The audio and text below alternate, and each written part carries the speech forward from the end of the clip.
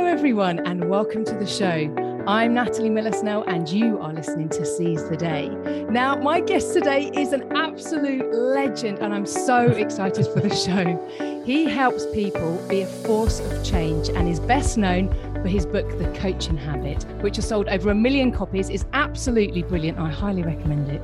Thousands of 5-star reviews online. And his latest book, How to Begin, which is equally brilliant, helps people be ambitious for themselves and for the world, finding their worthy goal, something that's thrilling, important, and daunting.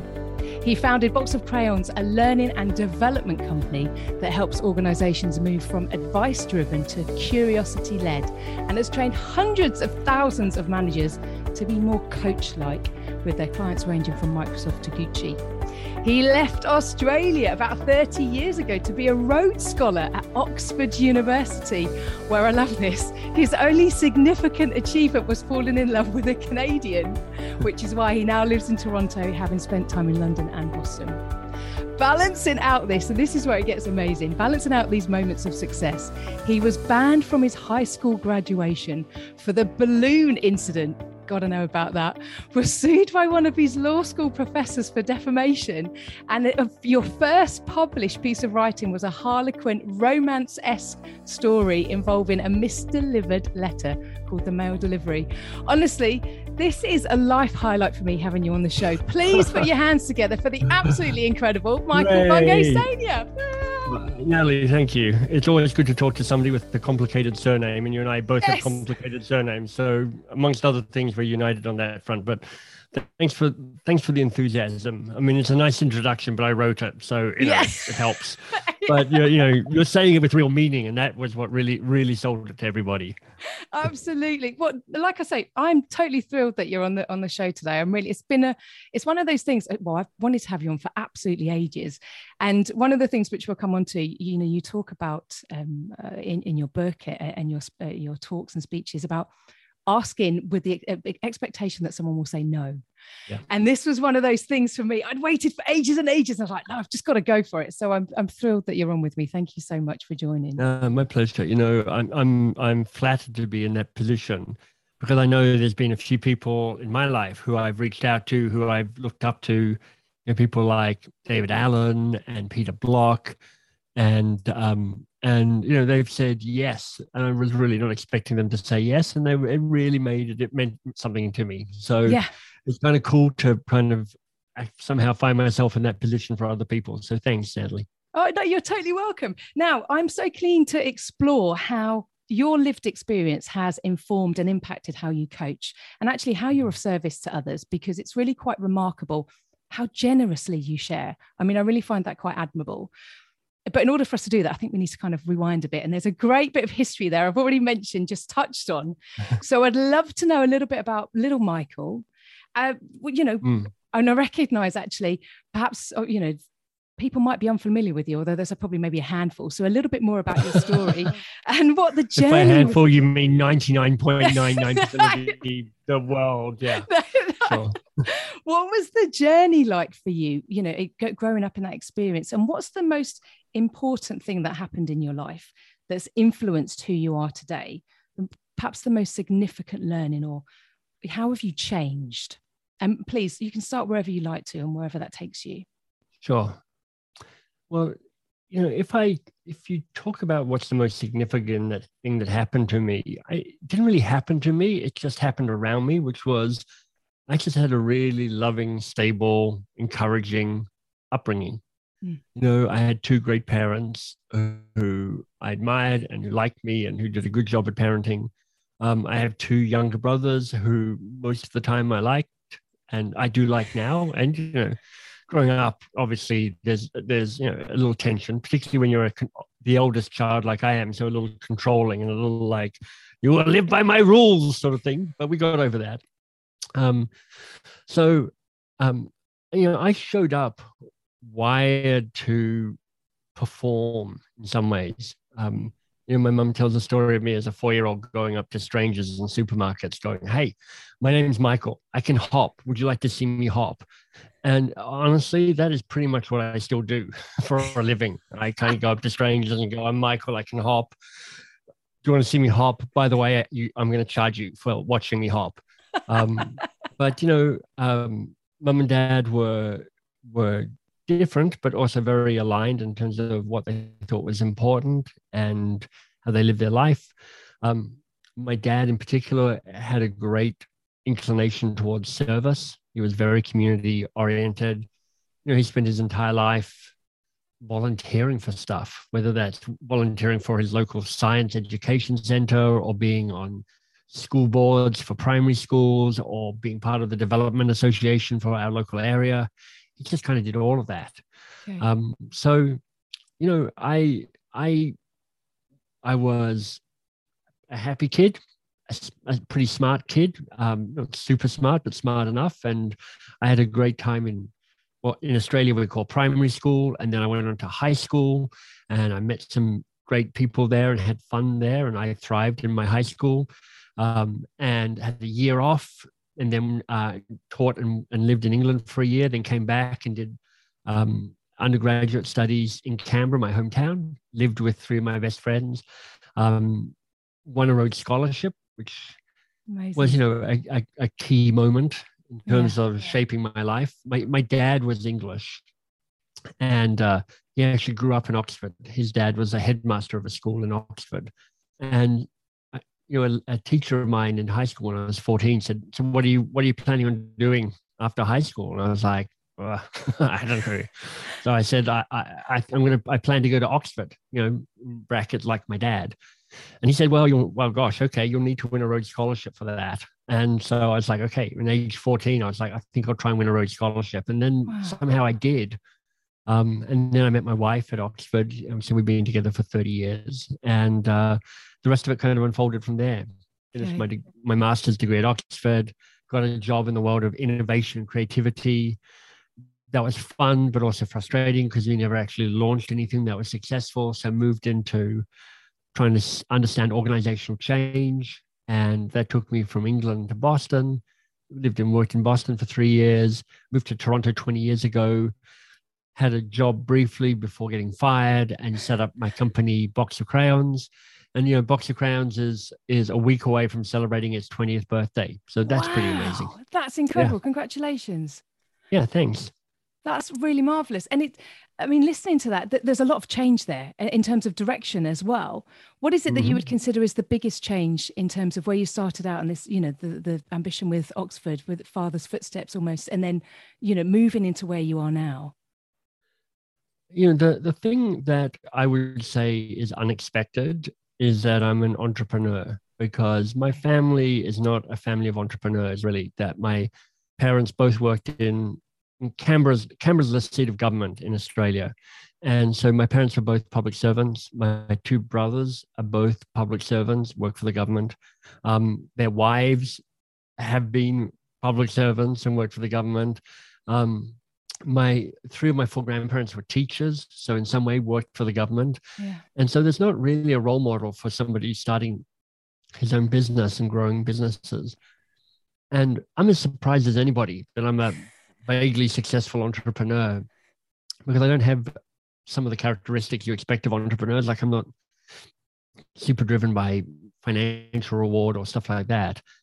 But it just turned out that I got a few lucky breaks and a few role models, and I got fired a few times, which just made me kind of start a business. And it turned out that I did okay with that. Yeah. And you talk a great deal. Something that really struck me in How to Begin is you mentioned about owning your ambition. And there's almost something about giving yourself permission to go for it. And I kind of feel like I'm hearing it there as well. So when did that happen for you? When did you really kind of own that entrepreneurship, that vision, that business owner, and go for it? Well, one of the things that I got lucky with is a kind of coming pre-wired with a great sense of self-belief. And I think I could say fairly that I've worked on that. I've done my share of self-development and self-growth and self-reflection stuff. And so I hope it's not a sense of entitlement or kind of I'm a straight white dude, so the world is mine sort of thing. but I do have a degree of self-belief. On my emails, I have a little sign-off line that people like, which is "You're awesome and you're doing Yeah, great." I love that. And Yeah. I believe that about me. I'm like, I think I am awesome and I think I'm doing great. And that's a really helpful. That's such a helpful thing to have. And it's hard to know exactly what to attribute to. I think it's just wiring and chemistry. Do you know what? That's amazing, actually. And forgive me for interrupting, but it's almost like your own little affirmation then when you're sending out emails, because Yeah, you're seeing it yourself every time. totally. Yeah, like, and so I have that, but I also just have always been willing to back myself. Mm. And I do it differently as I get older, but early on I'd be like, I'd join a soccer team and I would kind of go, I think I should be the captain of the soccer team. This is a kind of slightly tinily embarrassing story, but when my mum signed me up for Cub Scouts, so I guess I was 8 or something, and she dropped me off for the first meeting. And when she picked me up, 2 hours later, I told her, well, I'm now the sixer. I'm the leader of this sort of small subset of the troop. She's like, well, how did that happen? This is your first meeting. And it was like, well, I talked to the guy who was the sixer and I said, look, I've been thinking about scouts for quite a few years now. I really think that role should be mine. And he was like, oh, okay. He handed it over. So I'm like, it's like a little coup d'etat in my scout group. And I'm a little more subtle about how I do things now. And I'm interested in what it means to lead in that servant leadership style. Yeah. But I can't remember what the question was, but I've always, when I find myself in a situation, I'm like, okay, this is interesting. How do we go? Where do we go to from here? So when I was kind of a matter of necessity, started a box of crayons, I'm like, okay, don't know how to be an entrepreneur, but I've seen entrepreneurs and I can figure some of this stuff out. Absolutely amazing. And again, even with the scout story, there's a bit of owning your ambition there, which Yeah. is like, I want this. I'm going for it. And I'm going to speak out loud and give myself permission. I mean, I have some talents, but I'm not super talented. Yeah. But I do have a good sense of self, and I do have a sense of ambition to have impact in the world. And that combination, I mean, I appreciate that combination sounds like white male entitlement, or at least it can. But I do, and maybe that's true. Maybe that's exactly what it is. But it's really helpful, Yeah. And so, if other people have the luck of kind of going, look, I'm okay, I'm good, I'm awesome, and I'm doing great, and how do I be ambitious for myself and for the world? Then I think that allows people to unlock their greatness, but also helps our world be a better place. Absolutely. And you mentioned there as well about the self-belief that you have, but you have done the work yourself. What does that entail? And what does kind of how do you look after yourself? Because doing what you do, being, a great coach as you are, offering all of this out, being of service to others, how do you look after yourself in that? And how would, somebody else who's listening in terms of how can they look to try and work on that self-belief? Well, like I say, I do think some of it is the luck of the draw, like, but kind of genetics and also brain wiring. So, I just got dealt a bunch of cards that really help. But I get lucky by things like having a really loving, stable relationship for 30 years. So my wife is absolutely my greatest champion, which means she's extremely annoying at times because she's like, oh, don't do that, or you always do this, or are you doing that thing again? And I'm like, shut up. But I never doubt that she doesn't have my best interests at heart, even if I don't always agree with what she's telling me or what she's saying to me. So and I'm like, it's not very helpful advice to say to people, you should marry Marcella because A, I'm already married to her, and B, she may not be the woman that they're looking for.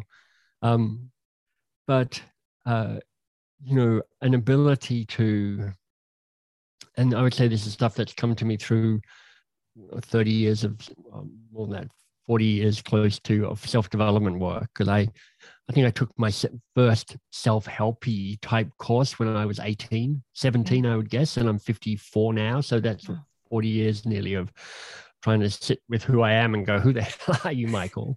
Yeah. And it's like, I feel like I've got a sense of the scale of my ambition, like how I could, what it means to me to make a difference to the world, to try and make it a better place. I feel like I've got some principles to live by, and it's the stuff that most people always come back to, which is like around generosity and about kindness and about role modeling a certain something. And I feel like I try and structure my life to give me the best chance to work on stuff that I care about. Yeah. And there's a bunch of that's good luck. But there's also now, how do I capitalize on the good luck that I've had? How do you work on it? Absolutely. I love that. You talk a great deal about it's feedback, not failure, particularly when we walk through these moments in our life. Yeah. So I'm curious to know, what's the best bit of feedback you've ever received, and how did it impact you? When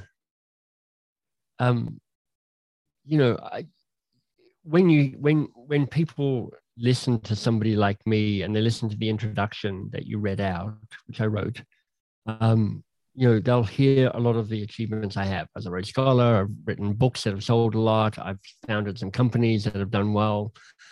And the reason I add those things at the end, banned from my high school graduation, sued by my law lecturer for defamation. My first piece of writing was, a bad pun, the mail delivery, and I kind of like, I want people to know that I have scars and I have struggles and I've stumbled. And honestly, most of the struggles and most of the stumbles are so boringly prosaic. And they're not even that interesting. They're like, I tried to launch this and nobody cared. Would be kind of what it boils down to. I'm like, this was a thing, and then it stopped being a thing because it just was costing me money, and I did it really badly, and I was met with a vast wave of indifference. So, all of that. But honestly, some of the last 2 jobs that I worked in, I just really struggled to have a good working relationship with my 2 bosses. One was a guy down in Boston, and then we moved from Boston to Toronto, and I had a job for a brief while, and I had a woman trying to lead a change project, and I was part of her team. And I just was thoroughly underwhelming in their eyes. They didn't care. They weren't impressed. There's nothing I could do to make it better. And that was frustrating for me. And demoralizing, but it was also kind of liberating, which is like, first of all, I'm not going to let this dent my self-esteem. I don't feel like they're better than me, and I don't feel that this is my failure. I feel this is a failure, which of course is part of the reason they didn't like me being part of their team. Because I'm like, this isn't just me. This is you as a boss as well, and so it gave me the nudge and I guess permission to also start my own thing. Like, Michael, it appears that you're unemployable because nobody likes being your boss. And that's probably not so much about them. It's probably about who you are. So that was part of the series of things that allowed me to be an entrepreneur. I love that. And what I'm hearing there as well, there's something about the power of thought. You chose to say, they're not better than me. I can do something else. And we can have that narrative rather than, almost being defeated. We can choose how we think about that. It takes time, dependent on our life experience and so on. Well, failure it's not failure, it's feedback. Yeah. And then feedback is never really personal, and it's not even always useful. I mean, when people give you feedback, like 90% of the time it's them projecting a whole bunch of stuff onto me. So I'm like, all right, well, I don't want to be arrogant enough to say there's nothing helpful here, because there almost always is. But I'm not going to pretend it's the truth. I'm just going to pretend it's one person's perspective on me and the world. So what do I want to take from that? Yeah, I love it. I absolutely love that.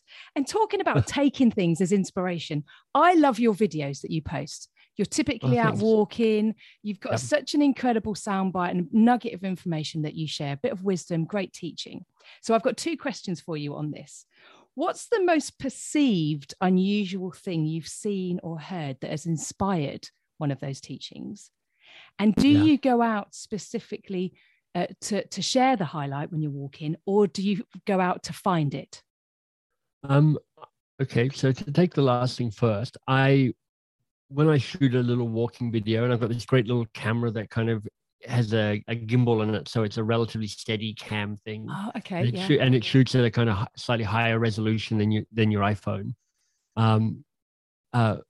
I deliberately go out to shoot videos. So I've got a headline and I've got a talking point or 3 that I'm filming from. So I'm not just wandering the world and suddenly getting an idea and whipping my camera out of a bag and filming it. I'm like, okay, this is me going out to create a little video clip or 2 or 3. And then one of the things that I am good at, it turns out, is making anything a metaphor. Yes, absolutely. So I and this is something I'm good at, and it's also a learned skill. Like I keep practicing it, so I keep getting better at it. So, I know people are listening to us on audio, but you and I are watching each other on video. So I can go, all right, so behind Natalie is her NMS coaching, time to change, branding. And it looks like there's an hourglass on top of the brand there. So I'm like, great. So what would I teach around an hourglass? And then I'd go, well, what's interesting is people always overboil their boiled eggs. So there's like 2 things that you should know about boiling an egg. The first is the water doesn't have to be boiling. It just needs to have boiled. So when you put your eggs in the water, turn the water up. And when it starts boiling, turn it off. Because that weird gray ring you get around your egg yolk, that's from overcooking it. Oh. And then it's really helpful to know what the timing is for your egg. So is it like 8 minutes, in which case it'll be on the cusp of undercooked. If it's 11 minutes, it's pretty firm, but there's still a kind of juiciness to the yolk. And then 14 minutes, everything's pretty hard baked. So I then go, so how's this a metaphor? What does this tell us about stuff? Which is everything you do has a slightly underdone and a slightly overdone and a slightly perfectly done moment. So when you think about the relationship you're in at the moment, the thing that you're working on right now, is it underdone or is it overdone or is it just about perfect? And what do you need to do with that knowledge right now? So that's just me making something up in the moment to kind of show you how my brain works, which is like, what's the symbol? What's something data-ish around that I could connect to it? How do I turn that into a metaphor for what does it mean to live a life? Outstanding. I mean, if anyone's listening to this, if you take anything from this, that was amazing. And it just goes to show you, you've an incredible mind. But when we allow ourselves to see... That's one word for it. Absolutely. Like a peculiar and not fully understandable mind is another way to put it, but wherever you want to go with that. Go with that. But there's something about that we can all, when we allow ourselves, and again, this goes back to giving permission and belief in ourselves, when we allow ourselves to look at something and just let our creative mind kick in and just be a little bit freer with it, we can actually find something, a different meaning, a tangent, or a metaphor and a learning from absolutely everything. I mean, everything can be flipped around. I mean, you go with the timer again and you go about eggs, and then you go, well, look, there's something called the 72-degree egg, which is actually what cooks an egg is not the time, it's the temperature. And in kind of high-end cooking, actually, if you get the temperature just right, you have a perfectly cooked egg, and it can sit there for cooking for 20 minutes and it'll be just as perfect as if it had been there for 12 minutes. So this idea of managing the temperature, which is like, how do you create the perfect environment for the thing that you're trying to cook, the thing that you're trying to prepare. So, if Natalie's looking to build the reach and impact of her podcast, I'm like, yeah, but what's the perfect environment for your podcast to be able to scale? What do you need around you? What are the essential ingredients? How long does it need to cook? How do you serve it? So, you can kind of go anywhere with it, but it just takes a bit of practice to kind of make the leaps and make the connections. Absolutely brilliant. Honestly, I love that. And it's given me so much food for thought. I'm trying to tame down my mind at the moment. But after this, I'm going to be brain dumping on a page. Absolutely. Perfect. And apologies to all the vegans who are like, I don't eat eggs. Like, eggs. This isn't helpful at all. I'm like, what's that? You know what? Take out eggs and replace them with turnips. It's the same thing. Like, what does it mean to roast a turnip? Because, when a turnip is a terrible vegetable until you roast it, in which case everything turns to sugar.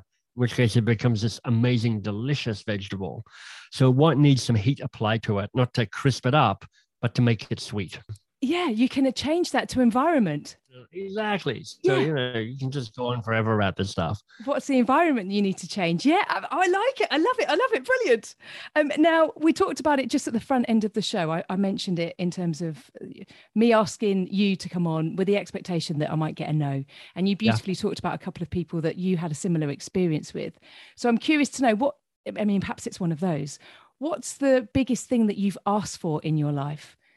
Thinking about the fact it might be no, and perhaps you got a no, and how did it impact you?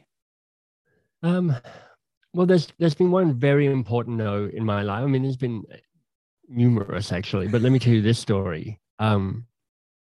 If people know me at all, they'll know me for a book called The Coaching Habit, which just sold north of 1 million copies and is a pretty well-regarded book in the world of coaching. Lots of coaches have heard of it or read it or passed it on or whatever, which is amazing. And the story in terms of publishing that is I spent 5 or 6 years trying to get my publisher in New York, people who published a previous book of mine could do more great work, to publish it. And I kept pitching it to them and I kept writing it. And they kept turning me down. They kept saying, this isn't, keep going, Michael, write another book, write another version of this book, because we don't like this version. I'm like, God damn it. So I literally wrote 6 or 7 pretty much full versions of this book, and they just kept saying no. And I kind of lost my way a bit. I was kind of like trying to come up with different variations and different iterations. And I finally just took time away from it and just went, okay, I think I've got clear on what this book is really about. I think I'm trying to unweird coaching. I'm trying to make coaching feel like an everyday tool that regular people can use, not just coaches. And to do that, I'm going to give them a number of questions, turned out to be 7, and I'm going to teach them how to make it a behavior change. So I'm like, okay, I've got it. I think I've got what this book is about.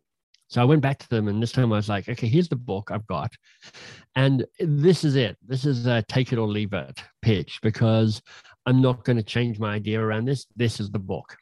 And honestly, Natalie, I was very confident that they would say yes, because my last book had sold 80 or 90,000 copies, which is pretty good for a book. Yeah. And so I'm like, they're going to bet on the author and see where the book comes. And they said no. I did not expect that. I was taken aback.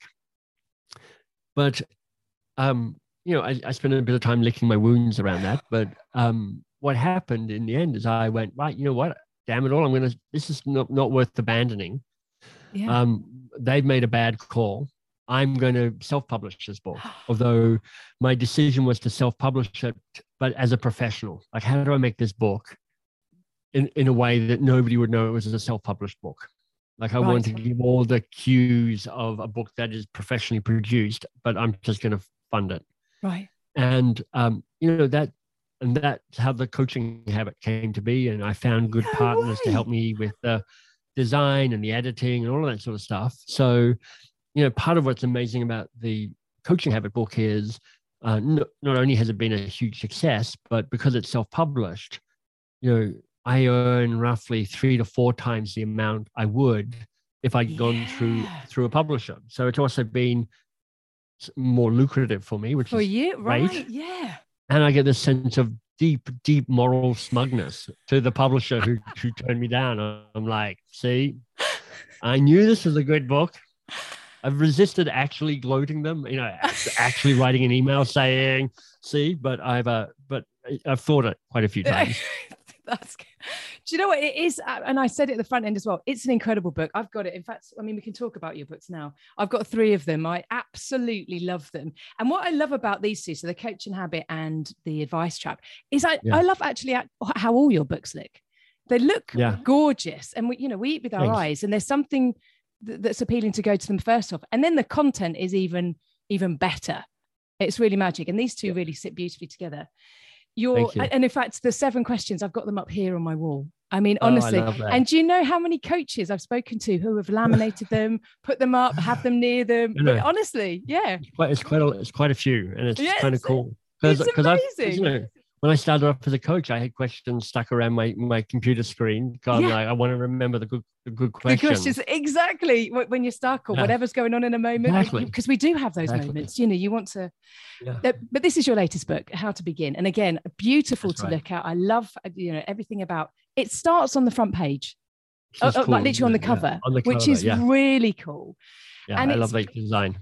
It's and it's absolutely beautiful. I love everything inside, and I also love the audio because it's you doing the audio, and it's almost like a personal one-to-one coaching session.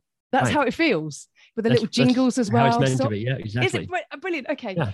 What was the inspiration behind this book? Well, I had written. Well, first of all, let me say one thing about design. Okay. Because you're like, the design is great and the content is great as well. And for me, when I'm creating, I'm like, the design and the content are the same thing. Yeah. Because you have to create an experience where people are able to hear or read or see or listen to what it is that you're building.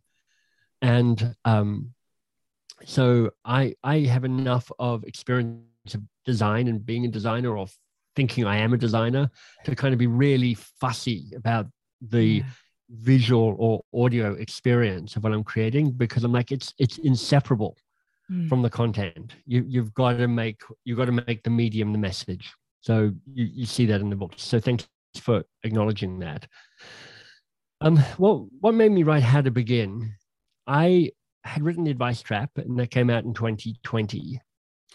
And I was not 100% satisfied with it, because I keep going, how do I crack behavior change for individuals? It's so hard. But, if you're a coach, or if you're in organizational development or learning and development, that's kind of what you're trying to do, which is like you're trying to shift people's behavior. I'm like, nobody's made that as accessible as I would like to try and make it. And it's part because it's very hard. We're all very committed to the status quo, and it's hard to shift us from the status quo. So I thought I'd try and write a book that would crack behavior change. And I wrote a draft of something, and I shared it with a few friends. And the universal reaction was, this is a terrible piece of writing. Confusing, it's windy, it's whiny. It's like, well, it's basically like a really bad stand-up comedy script. The jokes aren't funny and all that, and there's no other content. It was bad.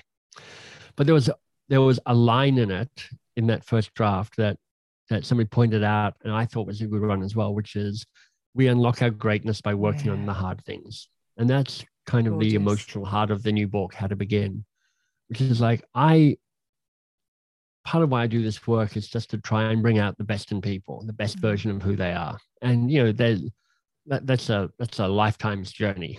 You're like, wherever you are right now, there's a next best version of who you are waiting. So how do you get to that next best version? And I thought this just had resonance, this idea of working on hard things, we unlock our greatness. And then I'm like, so how do you find the hard things? How have I found the hard things? Because I know that when I've had my feet to the fire around stuff that matters to me, but I also don't really know how to do them, it's called me forth to be a better version of who I want to be. And that kind of took me down this path of trying to find the stuff to work on. which, I've articulated as this idea of a worthy goal, thrilling and important and daunting. And so to my surprise, I found myself writing a book about goals, but it's really a book about claiming ambition for yourself and for the world, which we've already talked about. And it's really a book about how do you unlock your greatness so that we get to see the best of who you are, but the world also gets to experience your contribution. Yeah. And you're a living example of how the book works as well. Your process to get there is actually a lived example of how it works. Right. That's right. So this is, in the Coaching Habit and the Advice Trap book, I'm not really present. I'm present in the voice of the writing, but you don't get a sense of who I am. Because, it didn't make sense for me to be the hero of a book about coaching. Because it's like the point of coaching is you make the other person the hero. So, yeah, exactly.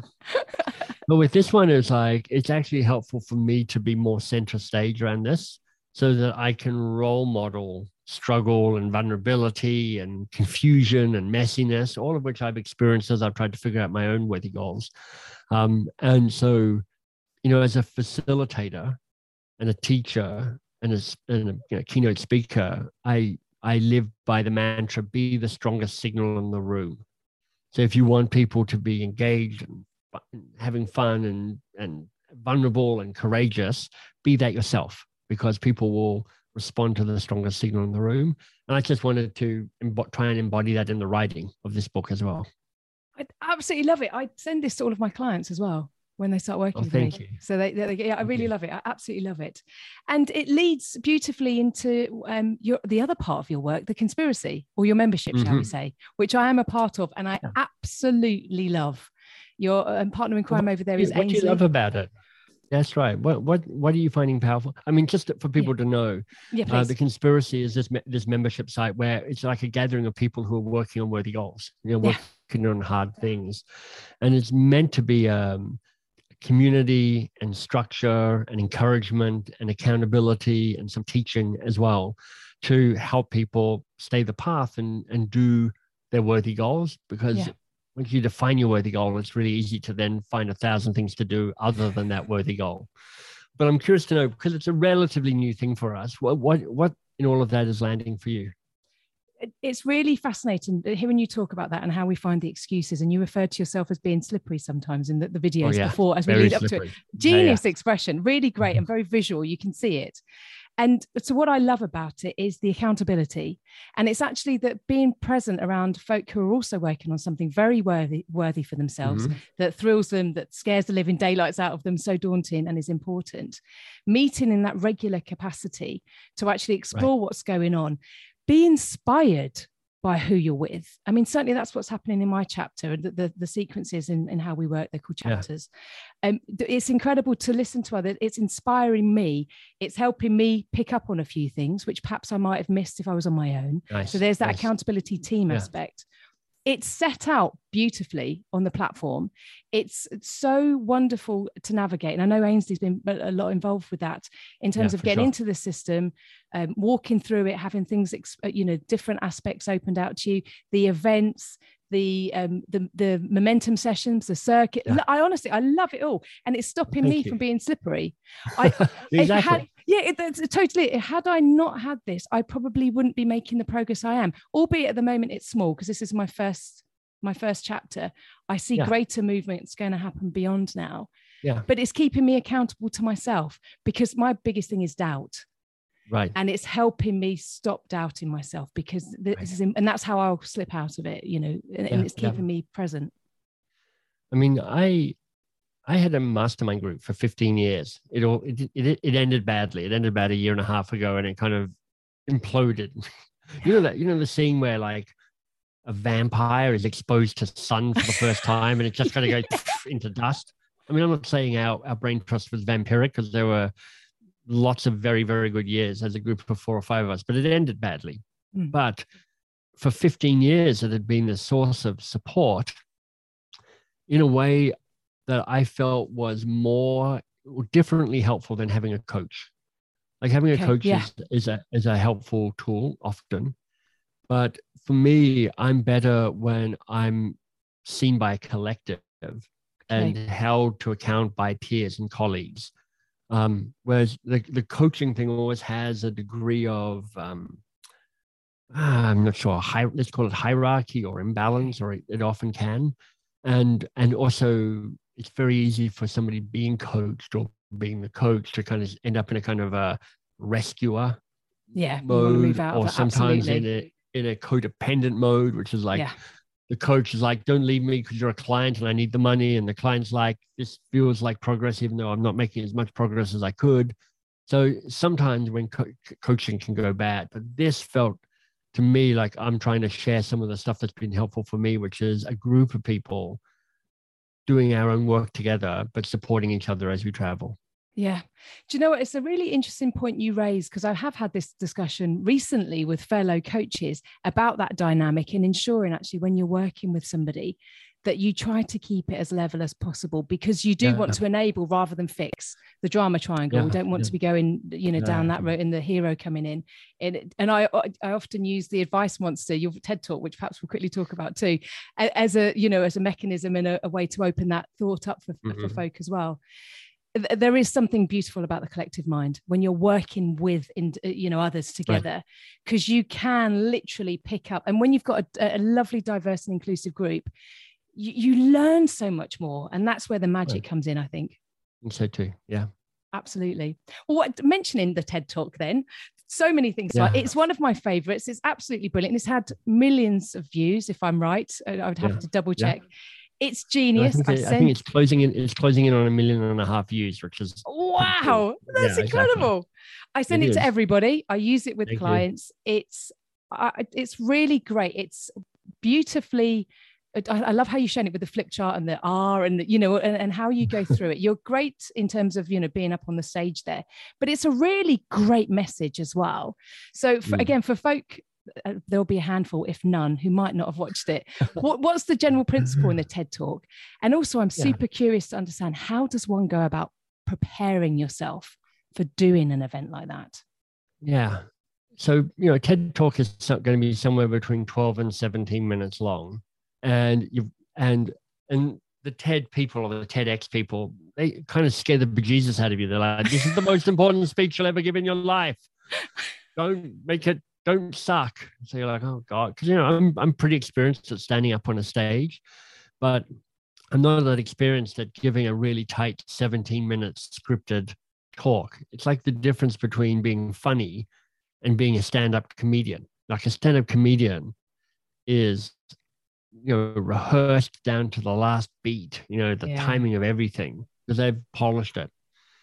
And people who are really good get from not knowing the stuff to knowing the talk, but kind of having it as a script you're reading in your head. Right. To then get into a place where you're like, I know my lines and I know them on my bones, so I can perform them naturally. So when you watch that TED Talk, that is my script word for word. Right. I spent 4 months trying to memorize that, trying to get it to a place where I could perform it in a way that felt natural. And in it, I'm talking about, the cost of giving advice and why it's so hard to stay curious a little bit longer, because your advice monster takes control, and 3 different advice monsters: save it, tell it, and control it. And which one are you? But the process is a little arduous. You really got to work to get to a place where you know your stuff really well, and you can just do it in a way that feels natural rather than overly rehearsed.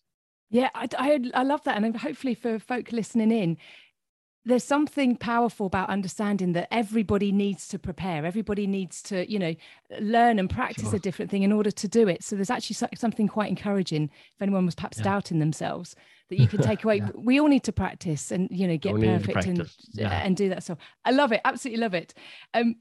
Leaning into that and, the advice monster generally in itself. How anyone listening, how do they become a better listener? How do they become more curious? What's the kind of tip that you have there? Well, I think it'll be different for different people, but sometimes it'll just start with awareness, where you start noticing how much you're talking and how much you jump into interrupt and give advice, because lots of people are pretty good at being interrupting advice givers. So just recognition of that is really powerful.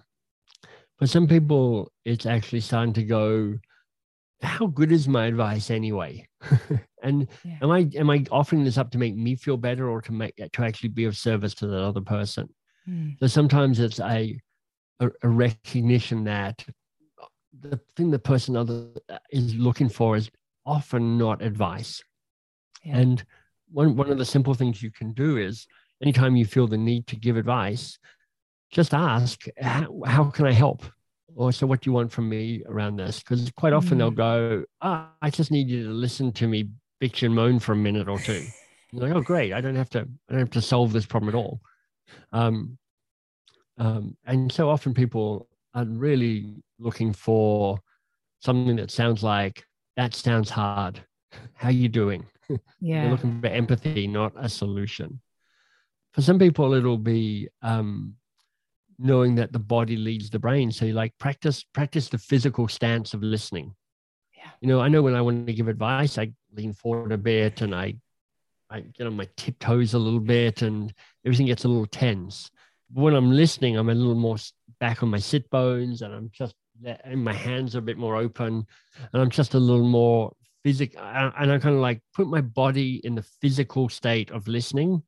And then my body goes, oh, I'm listening now, rather than, oh, I'm about to give advice now. Absolutely fantastic tips. I love that. I do try the 3-second pause as well, because the want to get in there and perhaps even ask another question can be too much sometimes. So it's actually just pause a minute and slow down. The body positioning is really helpful, actually. Really helpful. Now, I'm very conscious of time, where Michael and I had a few challenges up front, and I know you've got to get off and do something else. So I have two more. I was the only one who had the challenges. You've then had a challenge with me having challenges, but your point's well made. One more thing for you. You might recognize this question. What's important to you that we haven't had the opportunity to discuss in this moment? I like that. Or that you would like, that you don't often get the chance to say? What's important that you'd like to close out with?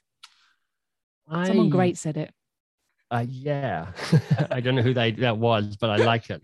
Well, let me ask you that. It's like, I'd be curious to know, because I know you were looking forward to this call because you said nice things about it at the start, but what out of all of it, because some of this you'll have heard before, but what felt interesting or useful for you from the conversation? It was actually hearing your stories and hearing about you. That's what really for me landed, and actually listening to you talk about things that have gone on for you that have informed you, the setbacks, actually how, you still carried on, and the perseverance there, that, the level of doubt in some places, and particularly with the book, no, but I'm going to do it anyway. Yeah. And the tips that you offered as well, just with the advice monster just then, the TED talk, that how preparing for that as well, and actually having that all, I found that really, really, really helpful actually. Yeah. But the whole thing, and most importantly for me, it's just reaffirmed what an incredible man you are, and not wishing just to, because we're speaking in now, but it's elevated how I feel. This has been really wonderful for me, and I'm entirely grateful. And this moment's important. This present moment is really important, I must say. Oh, thank you, Natalie. Those are very nice words. I appreciate that. You're totally welcome. Thank you so much for joining me. So what's happening next for you, Michael? Not literally, but future, and also how can anybody get in contact with you? Well, if you want more of this, then mbs.works is my website, and there are newsletters and free courses and bibs and bobs to get hold of. If you love the sound of my sultry, fake Australian accent, then I too have a podcast. It's called 2 Pages with MBS, and it's brilliant people reading the best 2 pages from a favorite book, and then we talk about it. And if you go to the website, you'll find ways to find me on social media and stuff like that. And I'm working on a new book. So I'm just in the place of self-doubt and loathing around writing the new book. But the good thing is I know I'm awesome and I'm doing great. So they both coexist at the same time. Fantastic. What a great way to close. And yes, we didn't even get to talk about your podcast, which is great. Highly recommend everyone listen. Thank you so much, Michael. My pleasure, Natalie. And thanks everyone for listening. Take care. Look after yourself. Keep well. You have been listening to Seize the Day with Natalie Miller-Snell. If you've enjoyed this show, please head over to seizetheday.simplecast.com for all of my other shows.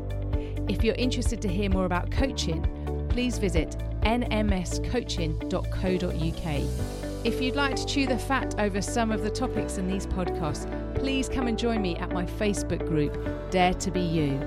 And I thank you from the bottom of my heart for listening.